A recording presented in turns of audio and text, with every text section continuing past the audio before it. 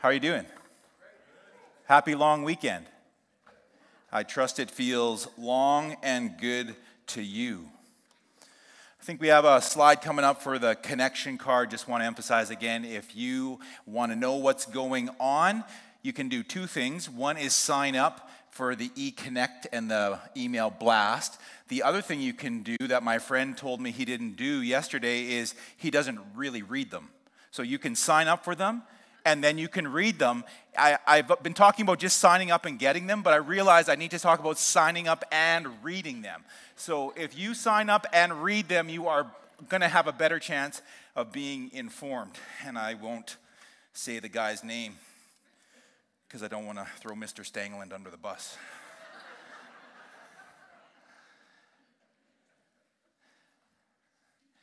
And on the other side is the opportunity to give, and we'll leave that up for a moment. I want to say thank you to everybody who makes the men's and women's breakfasts operate that have been going. That takes a lot of work and a lot of planning. I want to say thank you to those of you who are able to make it and attend to make it successful. Yesterday was the men's breakfast. Scott spoke, and he spoke about our giving. And he talked about trusting God enough with our finances in order to sow and then to see the reaping. And he talked about tithing, and he talked about how illogical it is for us to trust God with a little bit of money and assume that he will be able to provide for all the aspects of our life. We trust him in a little bit, he provides for all of it.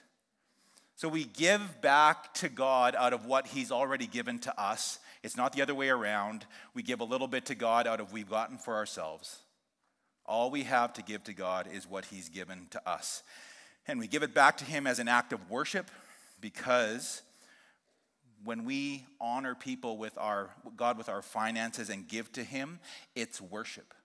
It's showing what we value in giving it to him, that we value him more. We give it to God as an act of trust and obedience because he commands us to be generous. And we give as an act of faith, the sowing, like the farmers putting seed in the ground with no guarantee that there'll be a crop, but a great belief and faith, so much so that they actually put it in the ground hundreds of days in advance of it coming up. We seed in advance. Luke chapter 6, verse 38 says, "Give and it will be given to you." So I realize that sometimes when we talk about giving, we talk about it in depth. Sometimes we preach on it. Lots of times we just mention it as an opportunity. And so I want to be somewhere in the middle and take a couple minutes today to talk about it. And one question for some people might be, well, how much do I give? I don't actually know even what would be normal. I don't know where to start. And so my encouragement to you is just simply pray and start doing something if you need to start. There's lots of teaching in the Bible about the tithe, and that's giving 10% of your income, and it seems to be a good place to start for some people, and it seems like a good place for people to work towards to get to.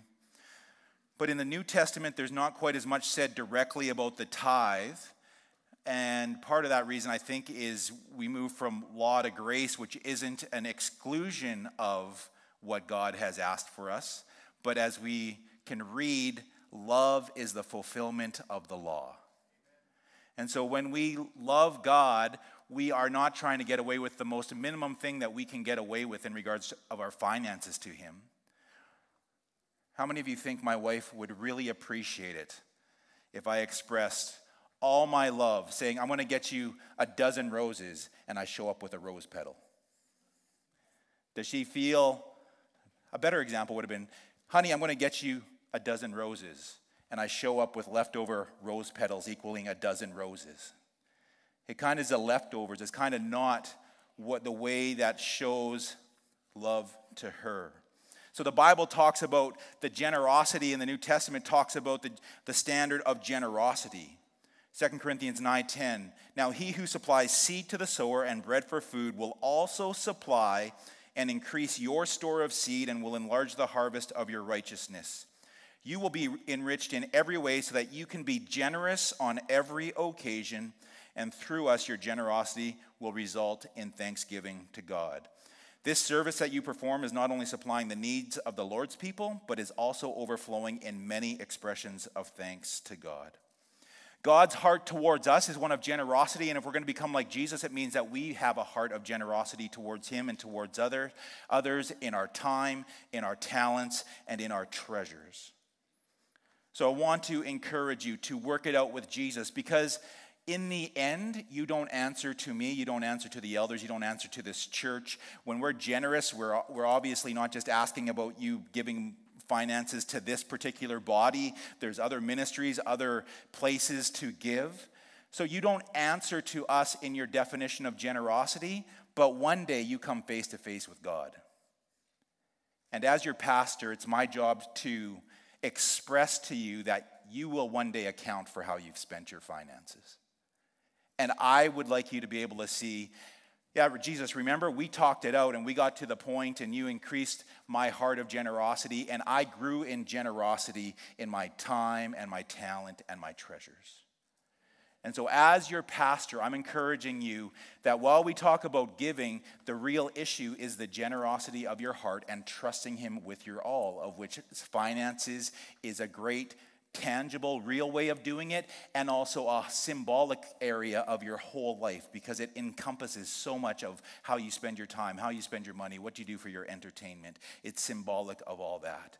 So we are praying that we will continue to be a generous church.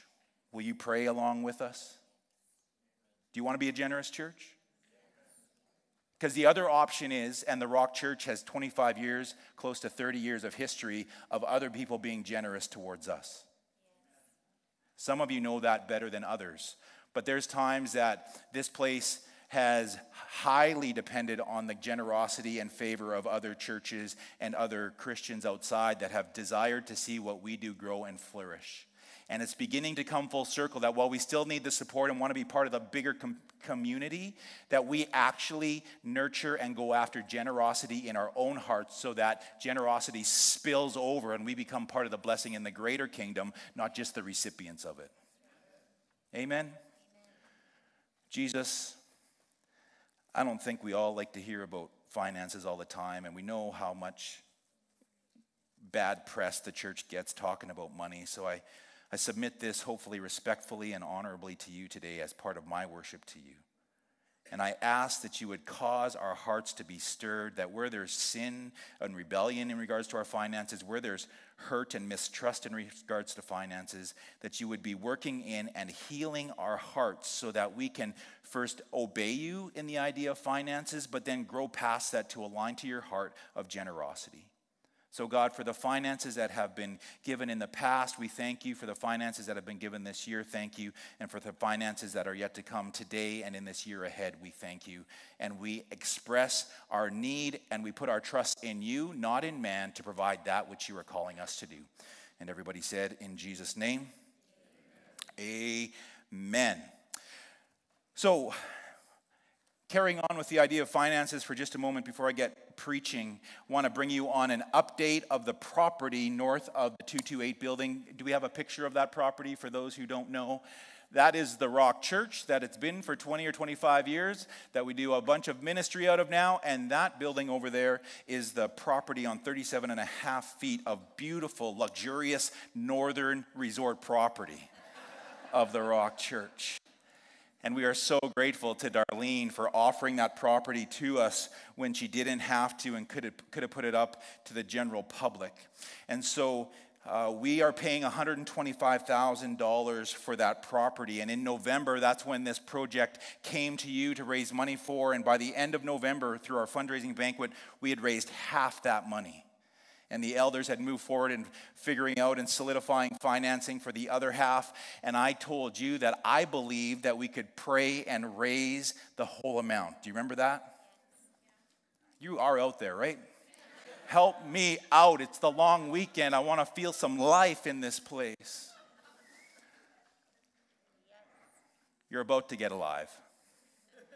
Stand up with me as I show you the number that has been raised and pledged as of this very moment towards $125,000.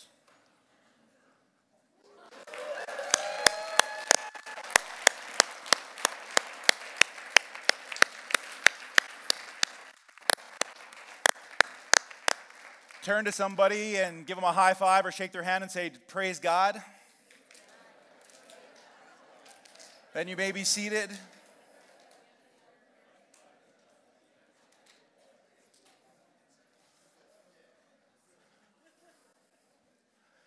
So that is something amazing to be celebrated, that God would provide for us to do that.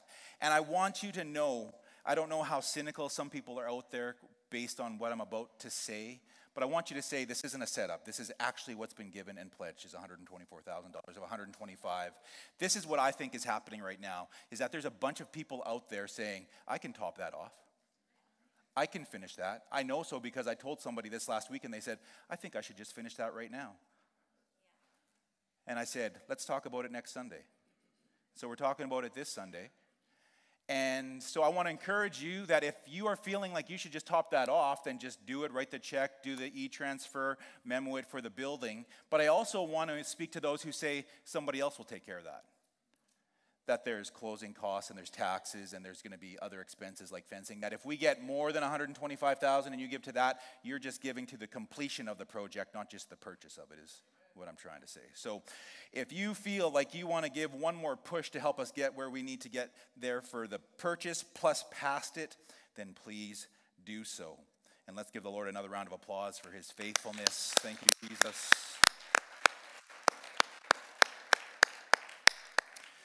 How many of you like redemption stories? Something's gone bad and it works out in the end. I can see you. Put up your hands if you like redemption stories. You might be shadows, but I see you. Lee and I are in the 20th year of living in our townhouse. God gave us a townhouse that we paid for, didn't just give it to us, but he's paid for it. We love it. It's a corner unit. I don't have to do outside maintenance. I don't have to shovel my own snow. I don't have to cut the grass. I've spent all my outdoor energy at camp.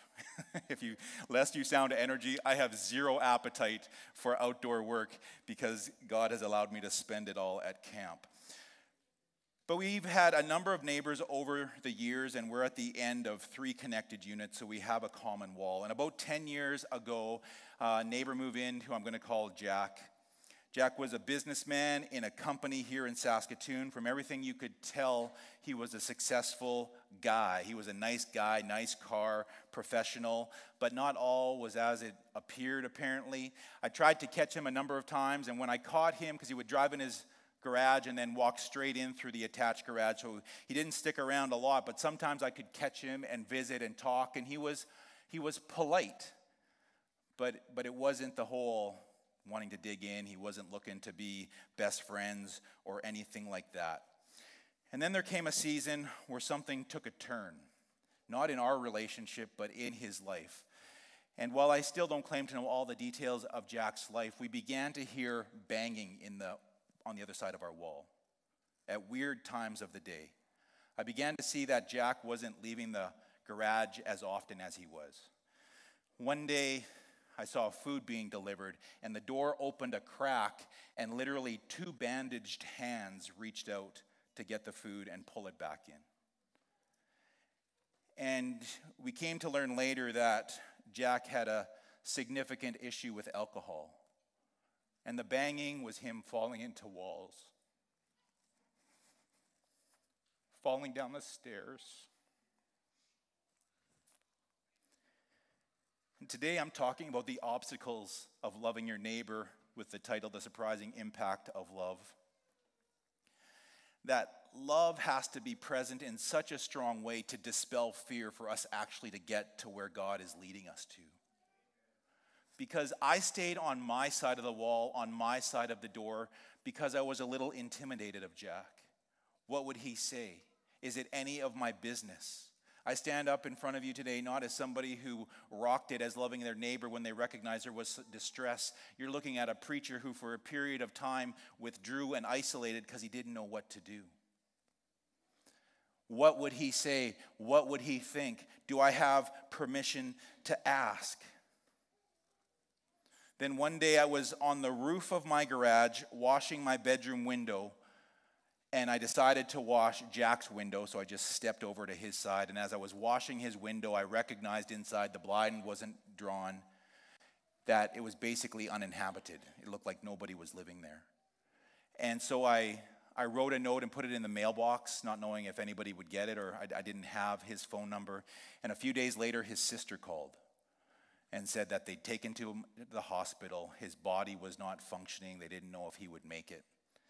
And I asked if I could go visit Jack in the hospital and if there was anything I could do. She said, yes, for sure. So I went and visited Jack and began to do that a couple times. And Jack treated me in a way that I did not deserve as somebody who hadn't stepped in to love him very well. He was super excited to see me, to the amount of energy that he had. He wanted me to come back and talk to him. He began to tell me things like, when I looked at your life and I saw you with your beautiful family of wife and kids, I was so jealous and so mad. I'm interpreting his put-offness as his issue. And while there was a piece of it that his issue became my issue because I didn't have enough love to push past my fear and intimidation to go after what it would mean to love my neighbor. And the redemption part of this story is one day in the hospital, I went out and pushed him outside on a nice sunny day and began to explain the gospel to him and talked about him being created in the image of God and Jesus coming to show us the love of the Father and to teach us the way of the kingdom and then to die for our sins and to rise again to give us victory over death and that there's a place in heaven for us. And I had the privilege of leading Jack to Jesus that day. That's the redemption story. That in the midst of my fear and intimidation, God in his goodness still paved a way that I could share the good news of Jesus. Jack never ever did come home. He was in care in different places for the next few years, and I got to visit him there. He talked about coming to church. That never worked out, so he watched Pastor Mark from Church of the Rock on TV. And then in the spring of 2019, when my family and I were on sabbatical in Southeast Asia, I got a phone call from his sister saying that Jack had passed away and asking me to do the funeral, which I obviously was not able to do. But I know today he's in heaven. The surprising impact of love is that if we can get over our discipleship issues and the accusation of the enemy that would keep us locked in fear and shame and condemnation and intimidation, is that Jesus loves them more than we do. And if we can love them well, it creates this channel and this pathway that the love of Jesus and the work of the Holy Spirit can travel. It's not dependent on us necessarily, but we get to be a part of it. And the challenge for us through this journey, talking about the surprising impact of loving your neighbor, is that you actually will impact your neighbor when you love them. Fear is at the root of all sorts of obstacles and excuses that can get in the way of us loving our neighbor. How are we to overcome that fear? Well, we're going to look at a couple scriptures, some of the ways fear can look like and how we can blow past some of those obstacles as we allow these obstacles to be part of our discipleship and show us where Jesus needs to work in our life. 1 John chapter 4:16, picking up where Leah left off. And so we know and rely on the love God has for us. God is love. Whoever lives in love lives in God and God in them. This is how love is made complete among us, so that we will have confidence on the day of judgment. In this world, we are like Jesus. There is no fear in love, but perfect love drives out fear, because fear has to do with punishment. The one who fears is not made perfect in love. We love because he first loved us. Why am I talking about fear? But the title is The Surprising Impact of Love, is because love will change your life. It's not the simple, easy part of Sunday school Christianity. It's the part of where you dig deep into the Bible and you find love to be the core and root issue to the discipleship and followership of Jesus Christ. If you don't understand that love is the crux and the core issue, then the Holy Spirit wants to reveal that to you, because all the spiritual gifts, all the spiritual fruit, all the opportunities, all the blessings God gives you is a result of him pouring his love into you so that you can pour his love into the world. The reality is, though, that we aren't guaranteed the results that we want all the time. Why are you scared and afraid of loving your neighbor the way you think you should at times? Just pause on that question for a second. What keeps you from loving your neighbor? You heard my story with Jack. my fear, my intimidation, I'm not good enough. There can be fear. What if they get mad? What if they reject me? What will I say if they ask a question? What will I do? What if I step out and something big happens, but it costs me more of my time, talent, or treasure than I was really expecting to give? It doesn't always work out. We need a right perspective. We're not doing it for a guaranteed result. We have to leave the consequences to God. And the other thing we have to be careful of in regards to loving our neighbor is to make sure we aren't just using them in order to feel good about ourselves. We could actually take the act of love and make it about ourselves and make them the tool that we get the love from. Now, if everything works out the way we hope and it becomes an amazing story, like the one I just got to share about Ron, and we got to have a loving, caring relationship, then we get some of that back. But we don't always get the results that we want, and so we have to make sure that we are actually loving and then releasing the results to Jesus so that we don't take it on ourselves. Fear is an important discipleship tool. In 1997, somewhere around the winter heading into the spring, there was still snow on the ground. We were doing this outreach idea when we had the church at Avenue W and 20th. If you leave here and go to the end of W, you'll see a building that's now for a different religion. We were in there for 2 years. We were trying to impact that area of Pleasant Hill, and we had heard about this amazing outreach idea where you took a light bulb, put it in a bag, and put a promotion on it that said, "Jesus is the light of the world. We want to give you a little light." And so that's what we did. We had a lady go through hundreds of light bulbs, turning them into a socket to make sure that we weren't giving out burnt-out light bulbs. And you would be surprised to know that there was a lot of burnt-out light bulbs, even though we brought them brand new. So we had heard this thing happen. We had heard that there were stories like, I don't know if this is the exact story, but this is what it reminisced on my life. I was supposed to buy light bulbs on the way home from work. My wife had been asking me forever, and I had forgot again, but then there was this bag with a light bulb in it, and you saved my marriage. There was a couple stories, maybe not that exact one, but ones like it. And so I'm doing this. I'm the one mostly putting the bags out in the mailboxes all around with this desire of, we're this church here. We want to share the light of Jesus with you. Here's a little light for your day.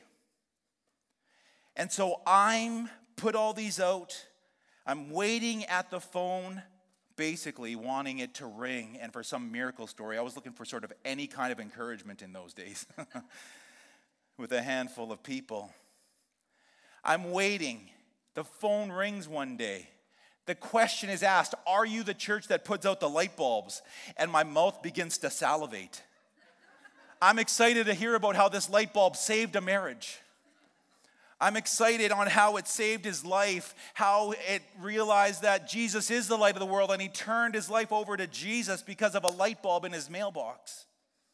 And the conversation went like this: are you the one who put the light bulb in the mailbox? And I said, yes, we are.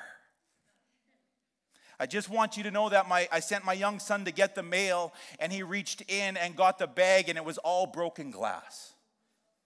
And that he could have really cut himself, and I don't think this is a very good idea. And he hung up. That was not the result for a loving act of kindness that I was hoping to do.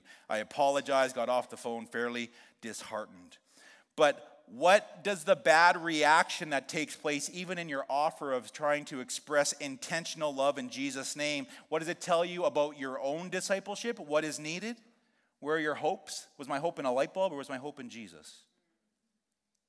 What does it say about their situation? Maybe they're more hurt or more needy or more sensitive than we even think, and they can't even receive love, and they push back, and you think it's about you when it's really about their continuing journey, and God just used you in another step to expose the need of Jesus in their life.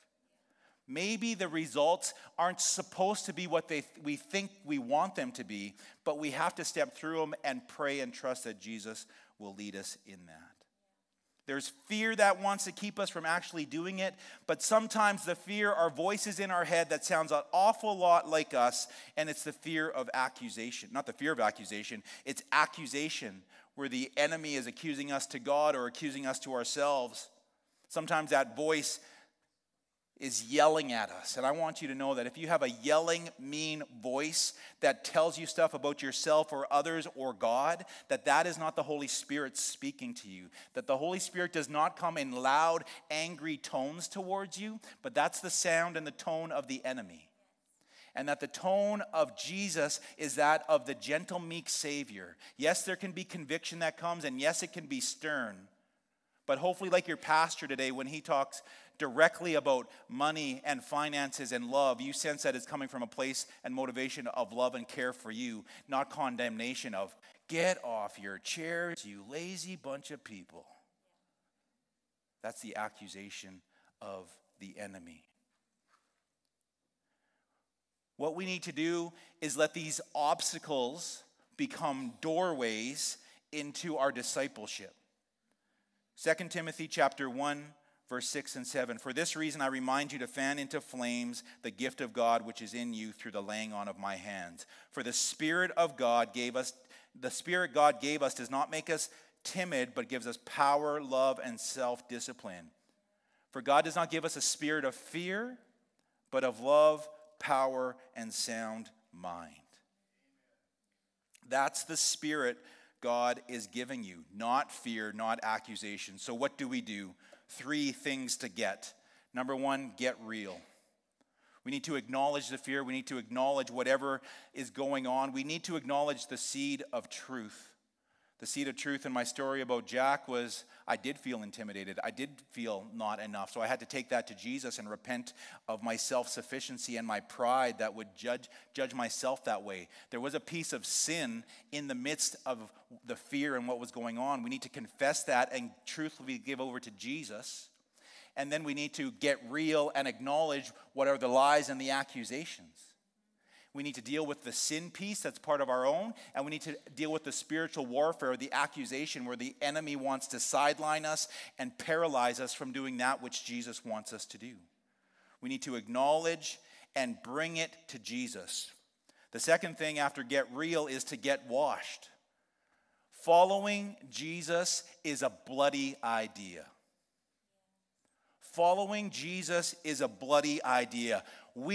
I talk about Jesus dying on the cross for our sins, his body broken and his blood spilled. But if I, and forgive me, am only talking about the blood of Jesus in a polite, politically correct, clean, sanitized kind of way, your pastor has been wrong, because this is a bloody religion.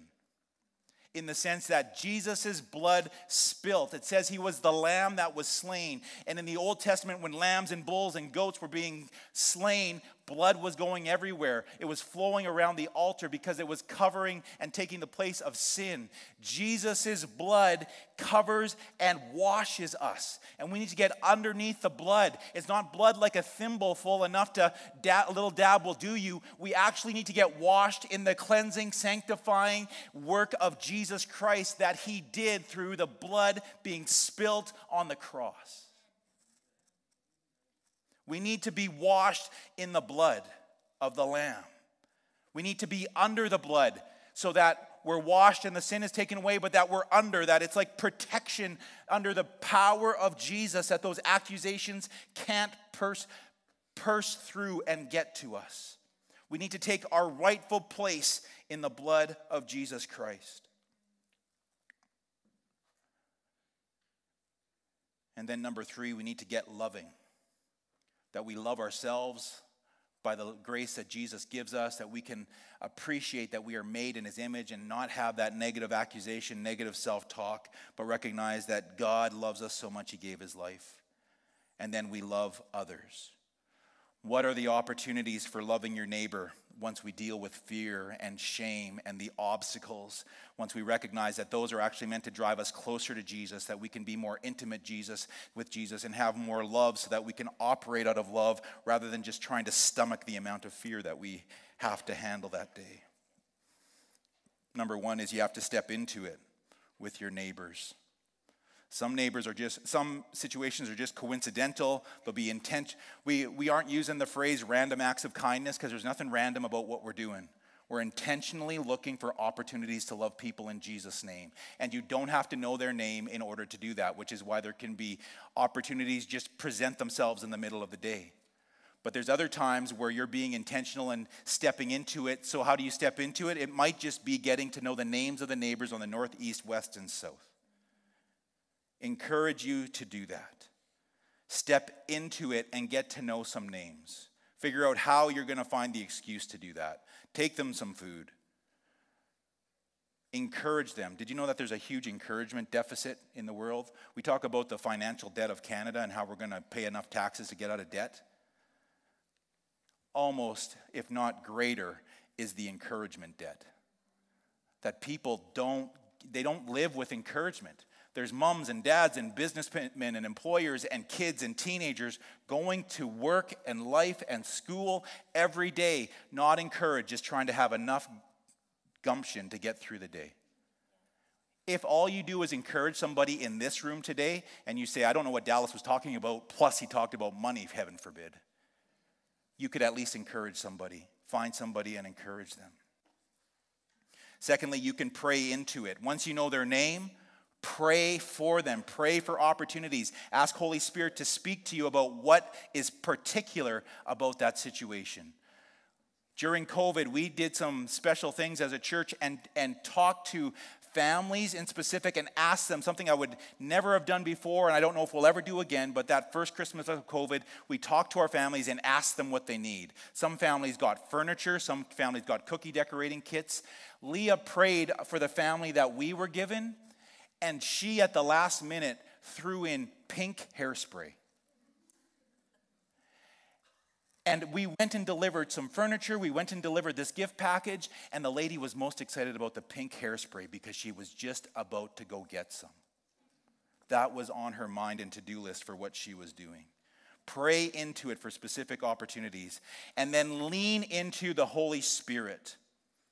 In John chapter 20, it talks about how the disciples were locked away. They were afraid. Jesus came among them and said, "Peace be with you." And then he said... Then it says in verse 22, he breathed on them and said, "Receive the Holy Spirit." Ladies and gentlemen, you do not have to do this on your own power. Pray for them, but also pray that we would be empowered and filled and changed and transformed by the Holy Spirit, that we would be operating in loving our neighbors by direct power and intervention of the Holy Spirit.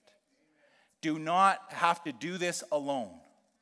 You do not have to do this alone. This is a discipleship issue of our lives, learning to love others, and the Holy Spirit wants to be a part of it. And if we allow the fear and the shame and the accusations to be dealt with, it actually moves us not just to love, it moves us into freedom. You will breathe easier with less accusation, less fear. You will move freer. You will be more enjoyable, and you will enjoy more.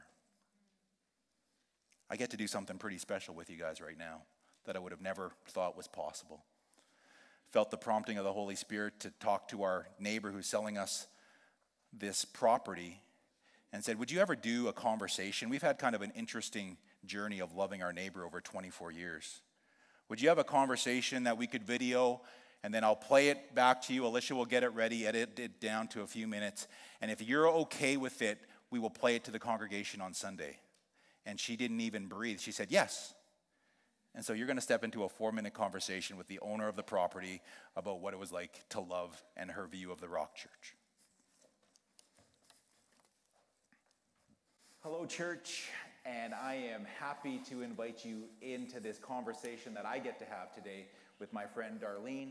Darlene, who most of you would have not met, is the owner of the house to the north of the church, who has approached us in the past year and offered to sell us that lot.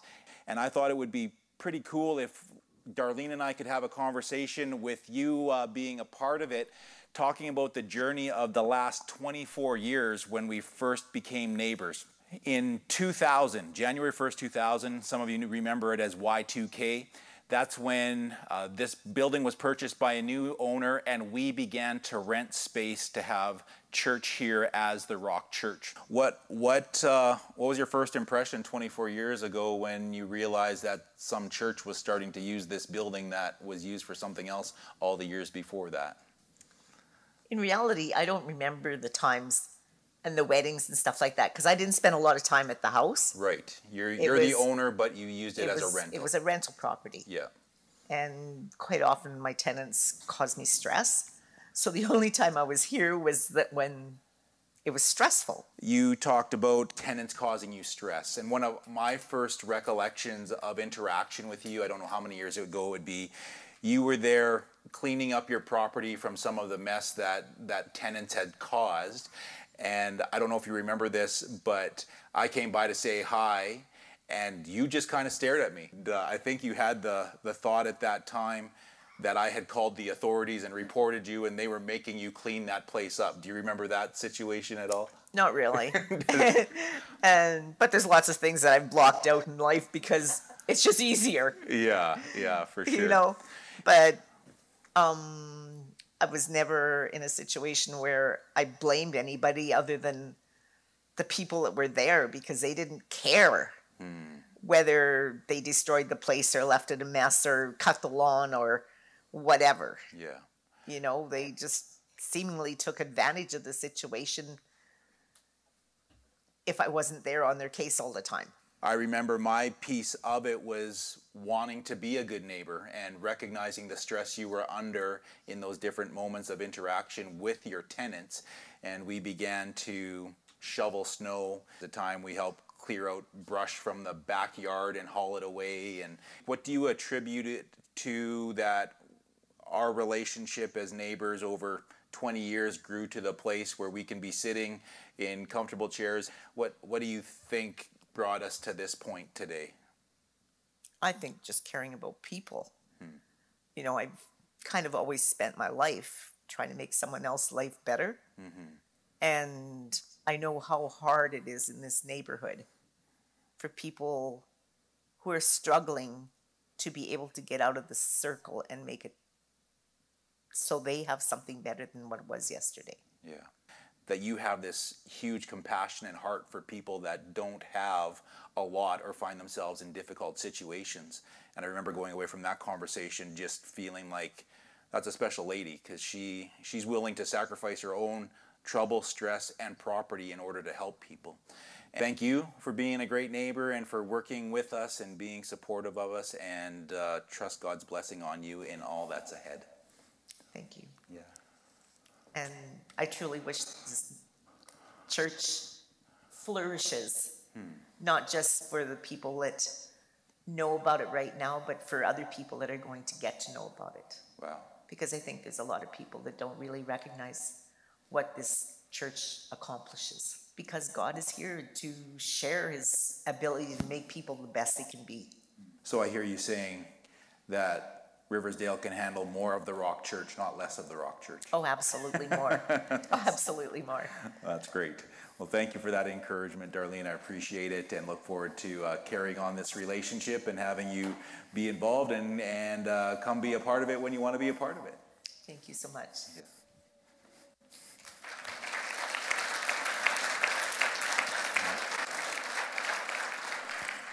The worship team is coming now.